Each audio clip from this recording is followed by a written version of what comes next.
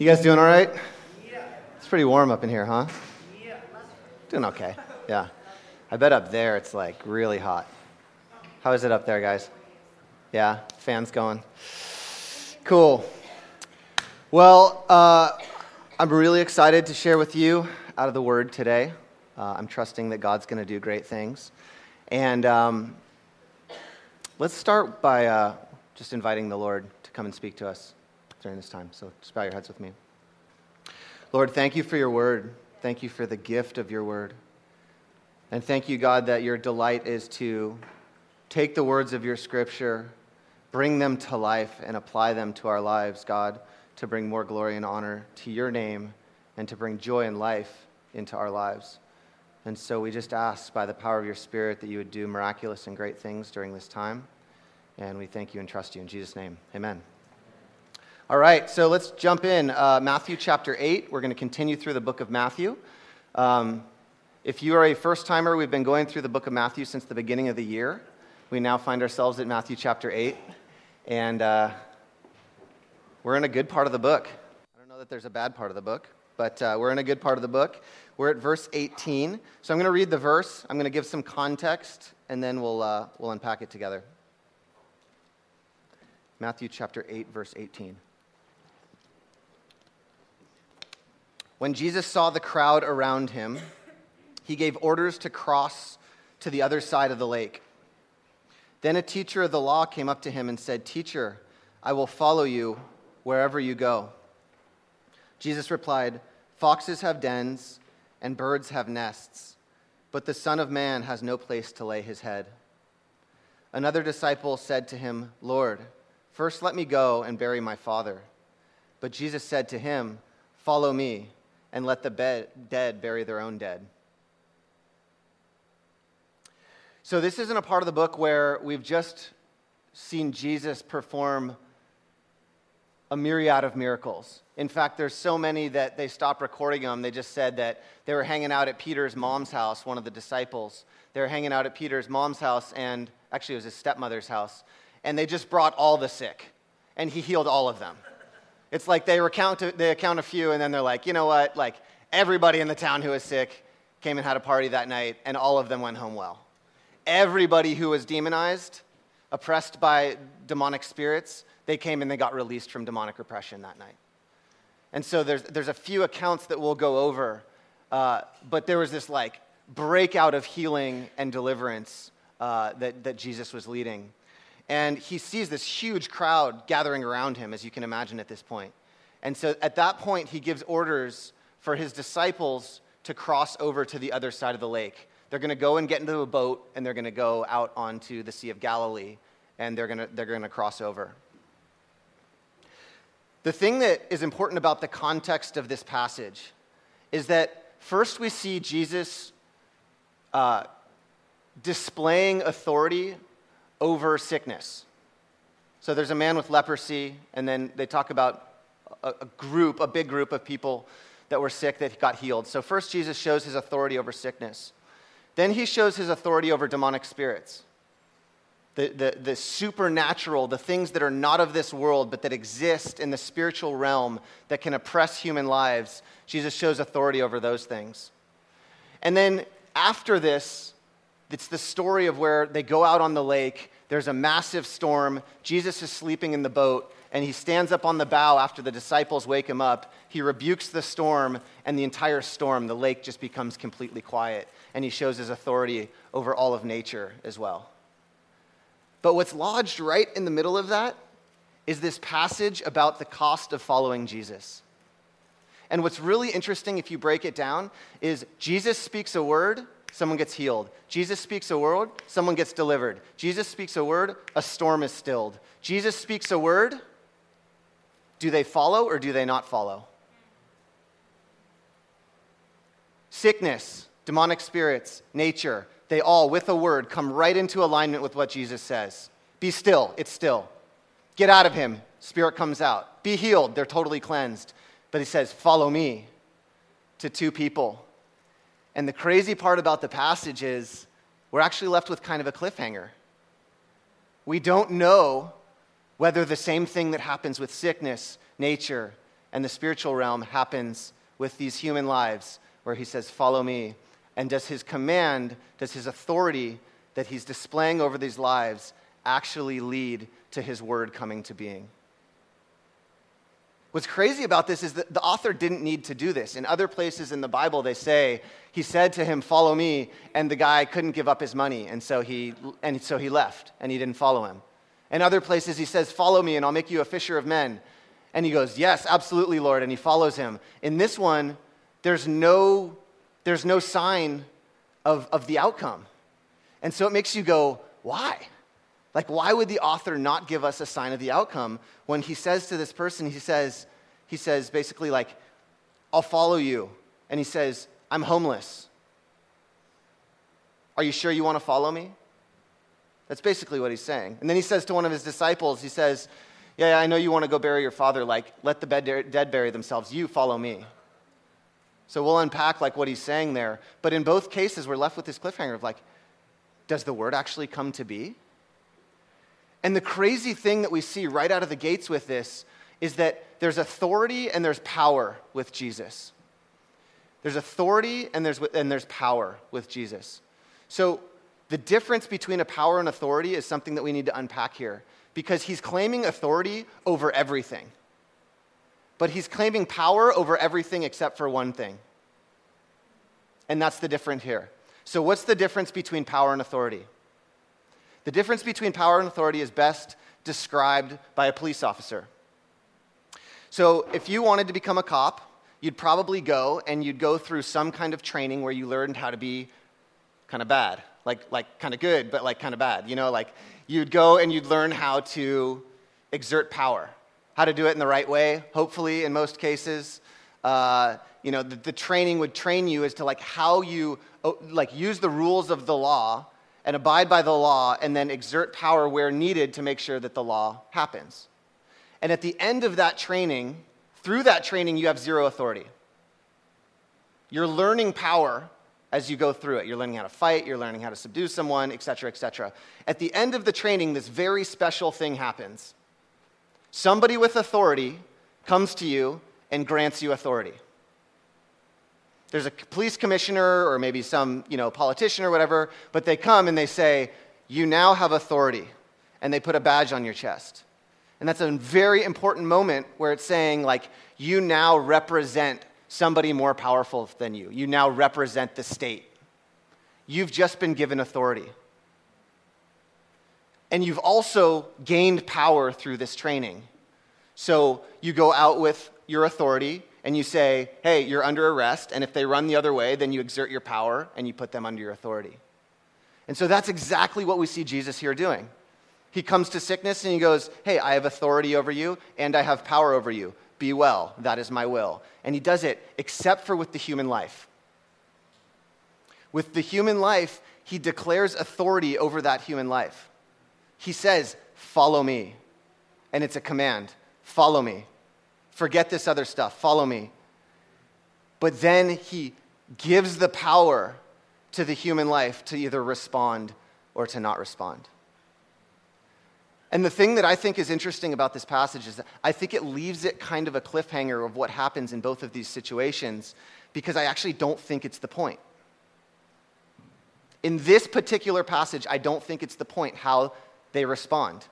I think the point of this particular passage is that Jesus has no problem declaring full authority over those human lives.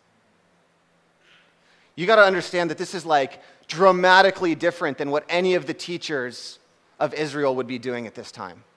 To claim authority to this measure is basically declaring himself to be God. He's basically saying, like, so let's take one of these. He's taking the burying of a loved one, in this case, a father. In the Jewish culture, family, like honoring your family and honoring your father and your mother was one of the most like pinnacle commands that there was. And within that pinnacle command, the bare basics of that was probably burying the person.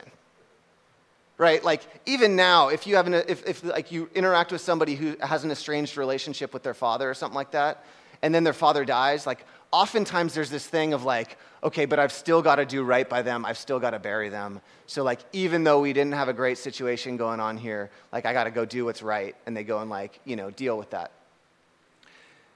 This is a crazy thing where Jesus says to one of his disciples, he's like, don't waste your time with that. I mean, think about what he's saying there. Let the dead bury the dead. Like that's like, this isn't a task for the living. And you're among the living. Follow me. Jesus is like, I'm here. This thing that you want to be involved in, that's like down here. Like, don't even give your consideration to that. Like, follow me. This is an insane amount of authority that he's claiming to have in this situation. And I think that we need to like start the passage by recognizing when he says, follow me, especially in these situations with these kinds of like contextual things about what's going on around him, it's a massive statement of his authority over everything that there is. So we see first that he speaks a word to the sickness, and it jumps into line the demonic spirits, nature, and then what happens with people. It's left as this like cliffhanger. But the implications of this story, the implications of his authority, the way this story is set up in that way, the author's saying is, follow me must remain the first priority in the disciple's life. That's what he's saying. This is a passage about priority. And follow me is this amazingly power-packed statement where if we got a glimpse of the me of follow me, we would drop everything and we'd follow Jesus. But the thing is that these guys aren't necessarily getting that glimpse just yet. They've seen him do some cool things, which is why he can say, follow me, and they will follow him, even though there's a high cost to it. But at the same time, the me behind this, the follow me, is this statement from Jesus where he's claiming authority over lives, and he's so comfortable with it. That's what I find to be crazy about this passage. Like, think about if I was like walking around and I was like, hey, Serena, follow me. Like, where are we going? Like, it doesn't matter. Don't even actually, you even asking that question is showing a lack of faith. Like, follow me. And like, I did this to all these people. Like, think about what I'm saying about myself. Like the hubris, right? Like, how pompous would I have to be? Either delusional or like like something's going on there, right? But Jesus knows that he's the King of Kings and the Lord of Lords. He knows that one day all of heaven and earth are going to bow before him, and there's going to be so much honor and glory on this one individual that even the glory that he's given to us, we're going to take off our crowns and we're going to throw them before his feet. He knows who he is. He knows how the thing ends. He knows where he came from. He knows that the Father sent him and is delighted with him. He knows that he's been given authority on all heaven and earth. And he knows that one day every knee will bow before him. And so when he's standing in front of people, it's the most logical thing in the world for him to say, follow me. And you kind of get a glimpse when Jesus, like, when somebody gives any kind of, oh, but can I do this? And he's like, what are you, crazy? Like, do you know what's going on here?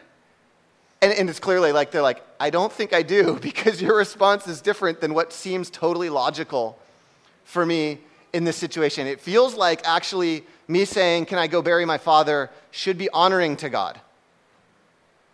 Right? Like, this is a good thing, me saying that I want to go honor my parents, right? Like, that's one of the commandments, right? And he's like, new game in town. Like, I'm here. Like, this changes the whole board about what's important and what's not important. And so his claim for authority is massive. It's massive. In fact, we see the centurion right before this. There's this guy who's a ruler over 80 people, and Jesus is so impressed with this guy because he gets it. And the reason why he gets it is because he's in an army where there's a general above him where you never question orders. Like, he's in a vocation that lends him well to understanding authority. And he goes to Jesus and he goes, hey, I know how much authority you have. You have so much authority that if you just speak a word, my servant that's miles away will instantly be healed. You don't need to walk anywhere. Like, you're him. And Jesus is like, whoa, this guy gets it. This guy gets who I am. This is amazing. But straight out of the gates, Jesus has this demand of like, it's follow me, but it's like, follow me. If you think about, I don't know about you guys, but the idea of following someone amazing has always kind of got me, like in a good way. Do you guys have that where you have like certain heroes, whether it's in the faith or whether it's in business or something like that, where you're like, man, if I could follow that person, that would be awesome. Like, I would take a huge pay cut to sit under that leader for years. And I don't even care. I'd just sit at their feet and just be like, okay, like teach me. You know, like you're amazing at what you do. Do you guys have that? Yeah. Like there's certain people in the Christian faith right now where if they said, hey, you can come and like hang out with me. I don't even need you to do anything. Like just come hang out with me and follow me around. Do it for 2 years.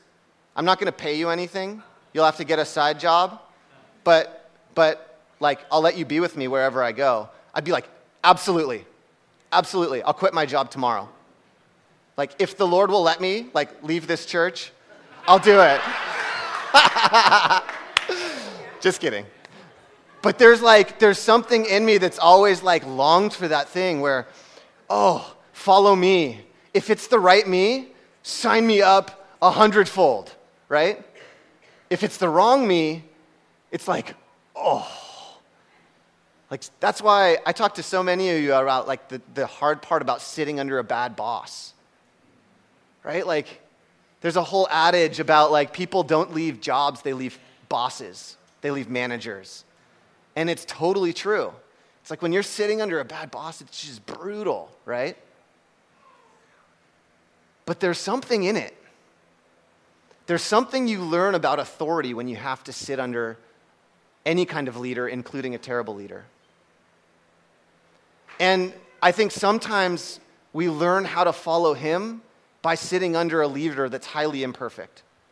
And I think the centurion is a perfect example of this. You can bet your bottom dollar that whoever he was sitting under was not like this righteous, godly man that was like totally treating him perfectly and honored him and gave him promotions and pay raises at every turn and all of this stuff. It was like, this guy understood authority because he sat under authority, but he sat under imperfect authority. And I think so many times the Lord is using what's going on in any sphere of your life where you're having to sit under bad authority to understand authority, to understand what it looks like to submit to a vision that you don't care about, to understand, like, what does it look like that actually my priorities aren't the number one thing in this relationship. Sitting under a great boss is a great boss because they align with everything that you'd do, most likely. And in cases where it's not such a great boss, you're like, man, I wouldn't do that at all. And now what my call is to rally around that? Like, that's a terrible idea. But because I'm under authority, what I'm called to do is I'm called to get behind that idea as if it was the best idea on earth and as if it was mine. That's what it looks like to sit under authority. The centurion got it. So he got it when Jesus said, follow him. It wasn't like, oh, well, maybe the Father thing first? No, follow me. Well, I think I'll do this, and then hopefully you're cool with it, It was like, no. You're under authority. And this is ultimate authority. And so let's get into the lives of these two people here that are profiled. So the first one is a scribe. And a scribe was somebody who was an expert in the Jewish law, like expert. And so for him to come to Jesus, who's kind of like not like a hugely trained in the same way that this guy was, rabbi, who's out kind of homeless, like Jesus talks about here, and he's got like 12 ragtag disciples, right? Like they used to be fishermen. They weren't like the A students that everybody else got disciples with. Like this is how it went, right? Like who followed you around was kind of like your trophy. You know, it's kind of like, look at how good of a rabbi I am. Like, look at these guys. He's got like some fishermen behind him that are uneducated, right? And this scribe comes to him, who's this like prestigious teacher, and says like, I'll follow you wherever you go. You've got to see this from like the picture in the Bible where this is a massive statement for this guy. There's all the reason in the world why this guy should not be declaring that kind of honor to Jesus. But he sees something in Jesus. He gets it. He sees something and he goes, I'll follow you wherever you go. And Jesus says, basically, I'm homeless. Foxes have holes, birds have nests, but the Son of Man has no place to lay his head. Immediately straight out of the gates, Jesus isn't trying to throw punches here. I think it's because Jesus knows who he is, because he knows the glory and the honor that is due his name, he's not like a desperate salesperson that needs you to convince you to buy the car by telling you all the good features and hiding all the other stuff. Right? Like, this is the opposite of what Jesus does. He could have been like, so this is pretty cool. Like, if you follow me, you're going to get to see miracles. In fact, tomorrow I'm going to calm a storm. It's going to be pretty awesome. I'll multiply some bread, so that'll be pretty cool. And then you'll get to lead the church after I die and go away. Like, abundant life comes in me. So actually, as you lay down your life, you get this abundant life. He doesn't say any of that stuff. He says, I'm homeless. Are you sure you want to follow me? And for this scribe, he's like, he's a big deal. And so Jesus immediately calls for this like high level of discipleship for this guy. He's like, you've seen the kind of authority I have. This is the call that I have. And I think in its most simplest terms, what this is a challenge to is when you're a disciple of Jesus, the call is that follow me is above every other thing in your life. Everything. Everything. If anything competes with follow me, it's out of order. It's in wrong priority. And in this case, we see securities of homelessness for Jesus. He's inviting him to follow him and to be homeless.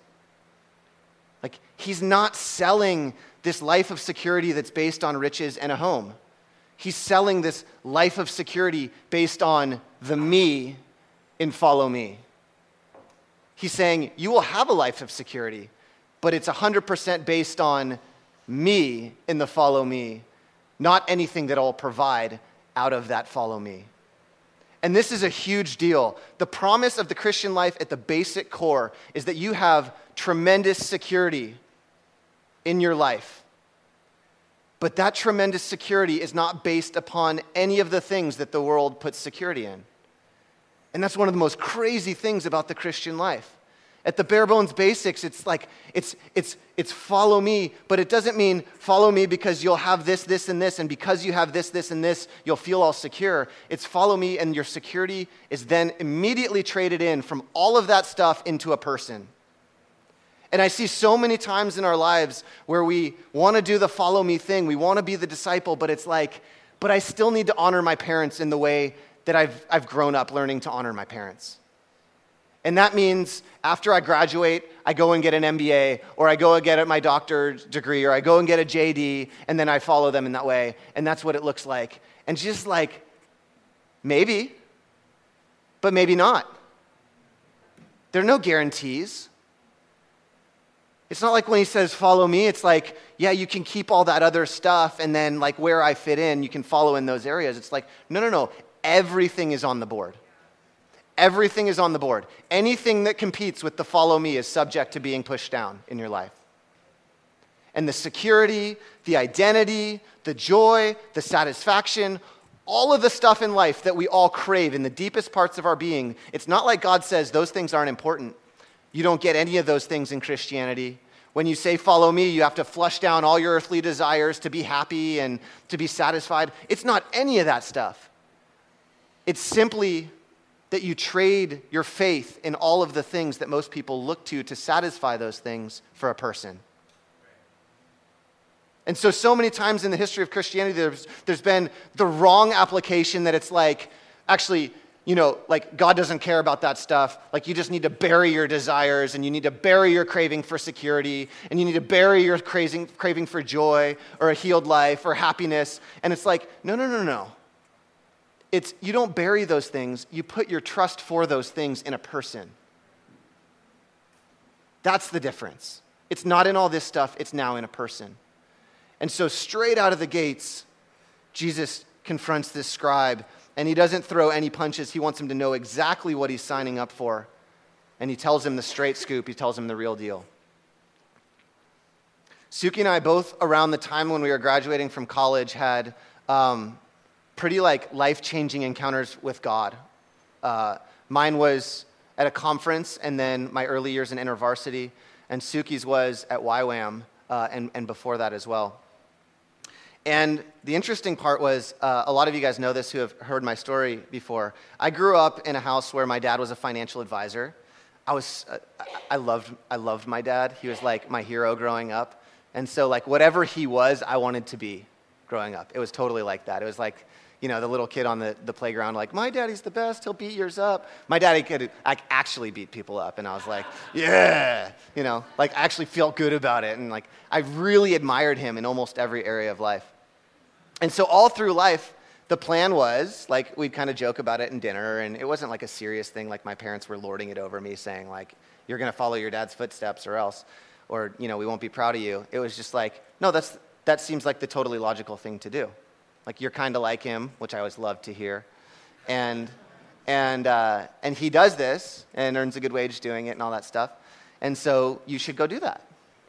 And so I got an economics degree at Cal and was coming out of school. And right about the time that I was coming out of school, I had this awesome encounter with the Lord.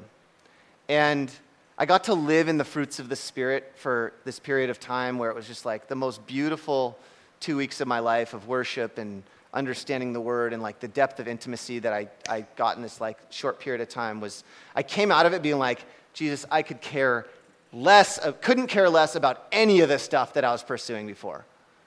And it was a natural response of having this encounter with God. The first thing that he asked me to do was go on staff with InterVarsity, where I had to fundraise my own salary. I ended up making $22,000 a year, and lay down this thing, which was following my dad into his line of business, which would have been basically making $500,000 a year in the matter of, 3 to 5 years. And this fork in the road that the Lord gave me right after I really knew who the me and follow me was so evident. And he was basically do you want to do this thing, which is InterVarsity? Do you want to do this thing, meaning me? Or do you want to kind of go the way that will honor your parents, go down the line that your father's gone? It's the course of your life this whole way. And at the time, the impact that I had from that time with the Lord was so strong that there wasn't a whole tearing going on inside of me. It was this is a no-brainer. This is an absolute no-brainer. I'm going to go on staff with InterVarsity, and I'm going to make $22,000 a year. I'm going to go love college students for a while. And I went and told my dad, and I didn't expect this out of him because he was a strong Christian at the time, but he was pretty mad. He was pretty mad about it. And he basically said okay, I'll honor your decision, but understand that you're laying this down for real. Don't think that in 2 years you can just come back and the plan goes and we'll just start off where you went. And I think, honestly, the Lord did it that way because it was very uncharacteristic of my dad. I think the Lord did it that way because I needed to really lay it down. I needed to really lay it down. It couldn't have been one of those things where, I got my contingency plan back here. I had to burn that bridge and go and do this thing. The interesting part was Suki had a similar experience coming out of college. She had this profound experience with God coming out of college, and she came out and she said, I'm going to give you 2 years of my life, because she was around 20 years old. I'm going to tithe my time and give you 2 years to do whatever you want. Little did he know he was taking the whole thing with your 2 years, but she thought she was giving 2 years, and he was like, thank you, I'll take the whole life. But she ended up doing something that was absolutely insane for her Chinese mother, right? Her mother had put her through to school, told her not to work while going through school so that she could just focus on studies. And then Suki comes out and says, awesome, I'm going to go to the mission field. It's not even little wages like my 22 grand a year. This was, I'm going to ask people for money to be able to send me overseas. But in both cases, God called us to this thing kind of straight out of the gates. It was kind of like the thing where it was hey, I understand your desire to walk with me. Let's walk together. I think sometimes we can listen to stories like that and be like, man, God, that feels so cruel. Why would you do that, straight out of the gates? But it's not that, there's not a cruelness in this at all. It's Jesus knows who he is, and he knows where life is, and he knows what he has to offer. And he knows the sooner that you can lay that stuff down, the sooner you can gain security in life and abundance in who he is. And let's do it. You get the sense that that's what God's doing here. It's okay, let's not throw any punches. Let's not make this like the Israelites with 40 years through the wilderness. Let's take the short route. Let's do this thing. Follow me. Get rid of that stuff. Let's go. And they're left with this beautiful choice where it's a shortcut right into this true discipleship and this true, beautiful life with Jesus. And I think sometimes we take the slow route of surrender when we could take the fast one. We take the gentle route of surrender where it's man, I know what you call for, but I think my level of trust is here, so I'll surrender here in relation to my level of trust. And I know you'll show up here, and then when you show up here, then it'll be here, and then I'll give bigger next time, and then the next time I'll give bigger. And there's a reality to that, right? You need to understand the person that you're surrendering your life to. But the thing that Suki and I have noticed as we've gone through life is it never ends. That's how both of our lives with the Lord kind of started towards the beginning. But the things that he asks us to lay down today, and I'm sure in the future, they just get bigger and bigger. I keep thinking at some point he'll stop asking me to lay down stuff. Okay, I've got it. I got the work thing. I laid that down, right? I did that at the very beginning.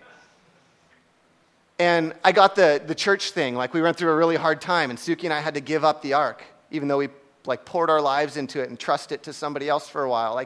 Got it, surrendered the church. Surrendered the marriage, right? Suki and I, at the very beginning of our marriage, the Lord told me to push back our marriage date indefinitely. I knew it was going to rip her in half. It did. But I did it anyway, right? Surrendered, okay, I did that. How much more stuff do I need to surrender before this surrender thing is done? And the answer is it never ends.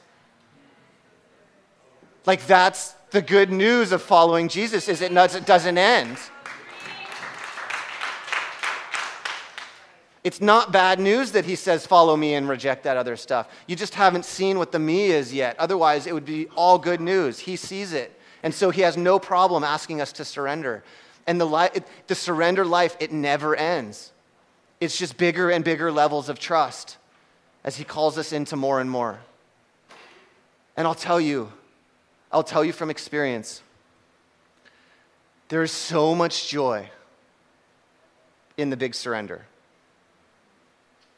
It's usually oftentimes on the other side, right? I can't tell you that I'm so holy and anointed that there's not the grinding that goes on. But every time I surrender something bigger, he just proves more and more trustworthy. And I feel what surrender is it's this invitation of Jesus into an area of life for him to take over something. And then he goes in and he takes over it, and he does such a better job than you could ever do in that area of life. And he's oh, I'm so glad you turned that big thing over to me, because now it's mine, and now I can make it beautiful. And if we go well, you can have 10%, then he goes, awesome. You did great. Thanks for the 10%. And he makes the 10% great. But what could be done in a single chunk then is Israelites 40 years in the wilderness. And I think that the thing that we need to get here is that you trying to do the surrendered life without the power of the Holy Spirit is ridiculous. You will fight and you will claw, and it will be horrible, and your Christian life will be miserable. The surrendered life, apart from the power of the Holy Spirit, is really tough because you're just striving in your own power the whole time. And so I remember early in my Christian life where the Lord would ask me for something or tell me to lay something down, and I'd have this huge panic moment on the inside of me where I couldn't say yes because I knew my own frailty. Do any of you guys live in that where the Lord's like, okay, lay this thing down, and you're like, I can't say yes because I know how weak I am. At some point in following the Lord, I went to an immediate yes because the power of God in me to accomplish His will was more powerful than the weakness inside of me. So all of a sudden, not based on, this isn't hubris, this isn't me saying like, oh, I got so strong in my internal discipline that all of a sudden I could surrender anything to it's not that at all. I'm as weak inside as I probably ever was. But the difference is now the moment from surrender this thing to, Lord, I need you in this. I know that if it's my own flesh, I know I'm done from the very start. So yes, Lord, I will. And then immediately I go into, Holy Spirit, I'm done if this isn't you. I've been living this last week. Speaking of this surrender never ending. That'd be an awesome shirt. Never ending surrender. I want to do that. I'll be the only one who wears it. You guys can just be like, nice shirt. So this last week, I had, actually 3 weeks ago, 2 months ago, I had this interesting interaction with my boss. I won't go into depths of like what it actually was. It was enough that it festered stuff inside me for the first time the second time, we'll say, in 8 years of working at LinkedIn, that I actually picked my head up and I shot a note over to somebody in my network at a company called Slack. And I said, hey, if you guys have any positions open at Slack that would fit my background, would be super interested in talking anyway. And I thought it was for this one position that they had posted. They got back to me and they said, basically like, we'd love to talk to you about a position, but it's not the one that you think from the website. It's actually this one over here, and it was the ideal position. I'm telling you, like, to the T, on paper, the single position that I would want most in this world was this position. Besides following my hero around, right? For no money. But it was like, it wasn't even posted yet. It was like, it was like a pocket listing in real estate. This was like a pocket posting. They hadn't put it up on the net yet. They hadn't posted it. And they just described the position. I was like, oh yeah. And you know what I was thinking, right? It's like, thank you, Lord. Right? You brought this glorious position where one door closes, another one opens, and here we go, right? It was like perfect in every way. And I got off the phone. I was like super happy. I'm pacing around and all this stuff. And over the next couple days, I just got this, you guys know where this is going. I just started to get this feeling like, this doesn't feel exactly right. I don't know what's going on here, but it doesn't feel exactly right. And so I got to the place, this is totally like a picture into my inner life with the Lord, but I got to that place where I was like, okay, Lord, I think this is you, but this is big enough that I'd really love you to confirm it in a couple other ways. Like, because I feel like the word is this big, and the call that you're giving me is this big, and so I need a word that kind of like is closer in magnitude to the thing that you're asking me to lay down, right? Like, anyone relating to this? Yeah.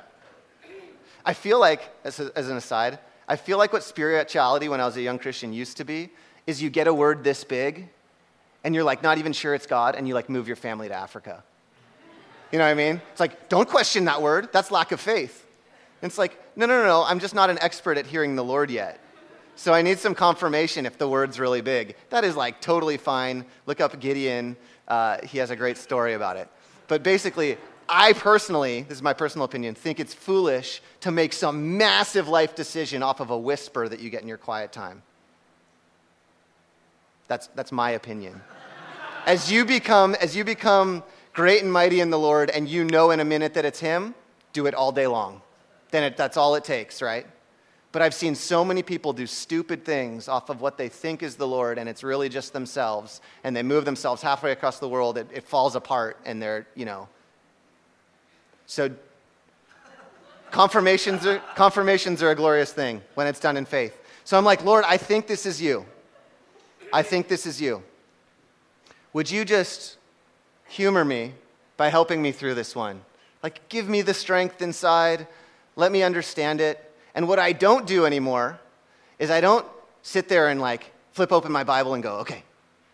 Or I don't stop and listen and go, okay. You're not speaking. Why aren't you speaking? Speak. I used to do that. But now what I do is I trust that as I go on my way that he'll speak to me. He'll speak to me through my community. He'll speak to me through my worship times. He'll speak to me as I go on my way. He'll speak to me through the TV. He'll speak to me through my songs. I've gotten so many words off of like television episodes that I've been watching. And it's like, that was for me. Like, I felt life on that one. So what I do is I go, Lord, I trust you to speak to me. Please, like, confirm this in a heavier way. And I'll tell you, man, in the next week, he was just so faithful to put friends in my life that just said, hey, like, I don't have peace on that either. A wife in my life who said, I don't have peace on that either. And it was just like exactly what I needed. And then it was like, awesome. Like, if this isn't the best thing, then I lay it down. But it's not this exercise in self-discipline, for number one. And it's also, this feels like something I've already laid down 15 times. But for some reason, this surrendered life is just something that keeps on going and keeps on going. And I got a good dose of it last week. And the joy that came on the other side of laying the thing down was like so wonderful, right? Like the joy of being able to go to the floor of the Lord, and you're not like, you don't go before the Lord with your own righteousness, like, look at what I did, isn't that awesome? Actually, I did that at first, and I totally felt like it was the guy in the second part of the story where he's like, I've got to go bury my father. And Jesus says, follow me, let the dead bury their own dead. It's like, wow, Jesus doesn't put a lot of value on that activity, it doesn't seem like, right? That's totally what it felt like as I was in the aftermath of this thing. I laid the thing down, I'm like, Lord, here it is. And I felt like he's like, that doesn't even like matter that much. He's like, it matters to you, so like, bless you. But it didn't feel like this thing where he was like, you just laid down the most important thing, like your priorities were, like in perfect alignment. It was like, yeah, that was good. Like, let's go, like follow me, And I was like, no, it was really big. Like it felt really big. But he's so faithful. He's so faithful in this life of surrender. He doesn't want you to live a life of surrender where you're just like ripped apart your whole life and, oh, I'm doing it again, and it's awful. It's like, no, he's trying to correct your way of thinking so that you don't build a house on sand that gets crashed in the first storm that comes along. That's what bad priorities do. This is all a passage about prioritization. It's follow me first is screaming and booming from this passage. And the reason for that is because whenever you pull something out of order in your prioritization, it starts to be poisonous to your life. And so he wants to get the ultimate prioritization out of the way, straight out of the gate, so that you don't build in an area that then comes crashing down because there's no life and joy on it. Let me give you an example of this. Have you ever seen in the work world where somebody sacrifices their family for work? We don't even need to do spiritual stuff here like, oh, this is church on Sunday is better than the football game. It's not. It's like people all the time for their identity and for money and for other reasons sacrifice family life for attaining in the work world. What is that? All of a sudden, something that could be good if it was in right priority becomes poison to your life, and anything that's below that should be above it starts to get poisoned. Anytime you raise something up, it starts to poison anything underneath that. So if you raise up, let's just say vocation or relationships or whatever it is, to be above God, it starts to poison the entire well. And it's like the more you have right at the top, the more life trickles down. But as soon as you pull one of those out of order, then it starts to poison the well. And so Jesus is like, hey, just straight out of the gates, let's get this right. As we build this thing, as you follow me around, like, understand what we're building here and get this thing right. Let's take the shortcut. Let's do life together. Put your security in me. Trust me, it's worth it. You'll see it tomorrow when we're on the lake, right? Like, I think both of these guys made it. I'm an optimistic person. I'm preaching, so both of these guys made it. So the next day they get in the boat with Jesus. And they're out and they're like, what the heck did I do? There's a storm. Jesus is sleeping in the boat. They think they're going to die. They're panicking. They're like, this was the worst decision. I should have buried my father. Like, what am I thinking being in this boat right now? And then they wake up Jesus. He rebukes the storm. Like, picture this. Gnarly storm where you think you're going to die and you're in these tiny fisherman boats, right? Like, there's big waves coming over the side. The wind is howling. Like, what did it look like for Jesus to rebuke that storm? Again, I'm preaching, so I'm telling the story. I think he got up, maybe there was a mast or something, but he got up on it, and he's like, be still! Right? Like yelling into the wind. Have you ever yelled into the wind of a storm? I have. You feel like an idiot. Because your power is so minuscule compared to what's going on here, right? Like it's this huge gusting wind. You're like, Jesus! It's like the wind's just taking the words. You're like, wow, that was really pitiful. I couldn't even barely hear anything. In this case, it calms the whole sea. Like all of the waves come down to be stilled, and the breath in the air is completely still. Like it's glassy on the lake in a minute after Jesus does this. And you're like, oh my gosh, I just made the best decision of my life. Right? There's no way you're looking back and being like, oh, wow, I'd rather be at that funeral right now. And they even ask the question right after he does it. They're like, who is this dude that even the wind and the waves respond to his name? Right? Immediately after the surrender, they get this beautiful revelation of who is this guy that I'm following? The me in follow me becomes so much more real as he stands up and yells into the wind, and the whole thing becomes still. And there's no chance that they look back and be like, man, I wish I'd kept my security in my fishing business, or I wish I had prioritized this other thing. It's like, what else is life about? And they get it. And both of them make it. Praise Jesus. Cool. Suki's going to come up, and then I'll wrap us up. I've missed y'all.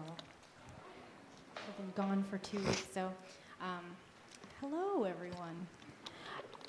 As I was sitting here, so for those of you guys who don't know, but most of you guys do, we see life very differently. And us? No. Oh. No way. But yeah. No, but we really do. Like, this whole surrender thing did not come naturally, did not come easily for me. Like, Ryan was sitting here talking about policemen and authority and how he had a hero, and I'm like, that's not how this whole thing rolled out for me. Yes, I did surrender a lot to follow Jesus, but honestly, for me, it was not naturally easy. Because it depends on how your relationship is with authority. And if you don't have great relationship with authority, if the few authority that you had that was over you did not use it well, and then you become a Christian, and then Jesus is like, hey, I want something from you. You're like, heck no. Heck no. Why? Why should I follow you? What did you do? And honestly, the first maybe 4 or 5 years of my life was that wrestling. And so I just want to say, that is very real. And for some of us, for me, I didn't grow up with the hero. And there was nobody I wanted to be like, because everyone that was older than me or around me did not exemplify anything that I wanted to look like. And so when I found Jesus, it was amazing, but it almost felt too good to be true. But I felt like there was still an invitation, there's still a real deep cry in my heart that somebody out there must be good. There must be good out there somewhere. And one of the things that the Lord revealed to me over the course of asking me to surrender, he was like, one of the things that he spoke was, I'm not asking you for anything that I haven't done myself. And I don't know if that's going to set anybody here free, but I think for me, that was really big. Because he wasn't using or calling us to give up something in order to lord it over me. He wasn't using, he wasn't asking me to surrender in order to do something to benefit him. But rather, everything that he was asking me really was something that he had lived out himself and showed me that it would be worthwhile. Like, when he was saying, hey, follow me, he's like, I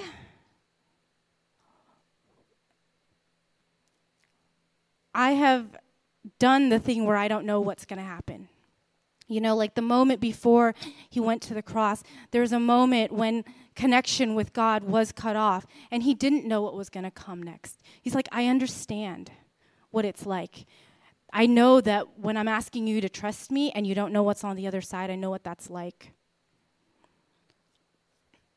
And anything that you're feeling right now, I've actually been there too. And one of the things that I've learned over the last few years in kind of going through my own healing is part of healing is like relearning a new way. Like there's different kinds of trauma, and when there's been acute trauma in your life, one of the ways that you heal from that is actually someone recognizes it, acknowledges it, and says, I hear it, I see it, and I'm going to be with you in it.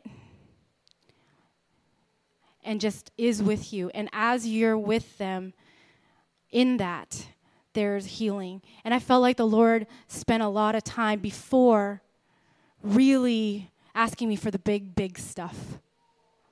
And so, and the way and how that fits in with what Ryan was saying is like, for me, when it first started, what he asked felt like it was everything. And so when you're in that first beginning stage of trusting God, it's still, even if maybe to you it feels small, even if maybe like later on, 10, 15 years later, it feels like it might have been a small thing. At the time, it's 100%. You know, like with the guy who wants to bury his parent, you know, for him, it was 100%. There's certain things that at the time I felt like, man, giving up my major, for instance, it felt like everything. But I did that.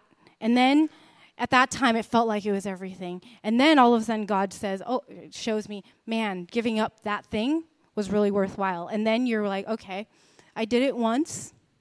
It panned out pretty well.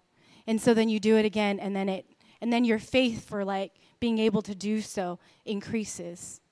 And so I think Jesus is saying he wants everything, but at the same time, what is everything to us at different stages in our life may look different for different ones of us. Great. So let's have the worship team come on up. And we're going to do we're going to open up for some prayer for anybody who would like some prayer. So we'll worship and pray together. The invitation that I wanted to give you guys is, as I was prepping for this passage, the thing that struck me the most about this passage was this power and authority thing. This crazy thing that happens in this passage where Jesus exerts power and authority over everything in creation except for the two humans that are in front of him. In that one, he declares his authority and he leaves the power with the people. I find that to be crazy. I find that to be unbelievable. I find that to be very like God, but still astounds me. You know, he doesn't ask the storm and empower the storm's will to choose. He doesn't say like, hey, storm, like, you know, if it was up to me, you'd still out and we'd be good, and I have authority over you, but you can do whatever you want. It's like, no, that thing is coming into alignment with my word. And it repeatedly in Matthew 8, it always talks about Jesus' word going forth. Literally, just like creation, where he spoke forth the worlds in existence, and boom, galaxies explode into being. He speaks to leprosy with a word, it's done. He speaks to a servant in a word, it's done.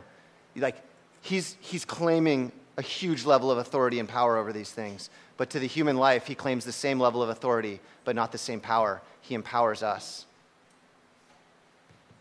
with the surrender. And so I want to just give an invitation as we go into worship. If there's anything in that dynamic of surrender for you, maybe it's surrendering to Jesus for the very first time. Like, you're coming for the first time to gain security with the living God, found in who God is, not in the stuff, the empty stuff in the world that you know is hollow. But for the first time, you want to go, man, I want to place my security in God, because that's the life secure. Then we'll open up space for that. For other people, it's like, man, I've surrendered 1,000,000 times, but I realize that this is now a life of surrender that's in perpetuity. This thing don't end. And maybe that's a revelation to you, and maybe it's a re-choosing into a deeper level of that life with Christ, where it's like, I want to change my relationship with surrender. I now want to be dependent upon the power of your Holy Spirit, and I want to choose in quickly to the yes of the Lord, and then trust you to walk me through that process. If that's you, like, come and get some prayer. Declare a new season of what surrender looks like in your life. Whatever you want to do, business with the Lord, we'll open up space up here. But let me just pray, and we'll end. We'll get into some worship. Lord, I thank you. I thank you that Jesus knew who he was. He knew that he's the King of Kings, the Lord of Lords. He knew that all authority in heaven and on earth was rightly under him. And God, I thank you that he sits enthroned even now in the same place of confidence where he says, follow me unequivocally, because he knows that the me in that statement is so worthy. Worthy is the Lamb to be followed. Worthy is the Lamb to surrender our whole lives. Worthy is the Lamb to, like Suki was saying, trust with that next measure. Whatever that next measure is right now for people, God, by the power of your Spirit, I ask that you would come and you would move in this place and allow us to put more of that percentage under your command, under your fold, under trusting of who you are and what you will do with our lives as we give them to you. God, thank you that you're the one that takes broken lives and you make them new. In every sense of that statement, God. You're the one that takes broken lives and that makes them new. And so we love you and trust you, and we give you glory in this time. In Jesus' name, amen. Let's stand as we worship.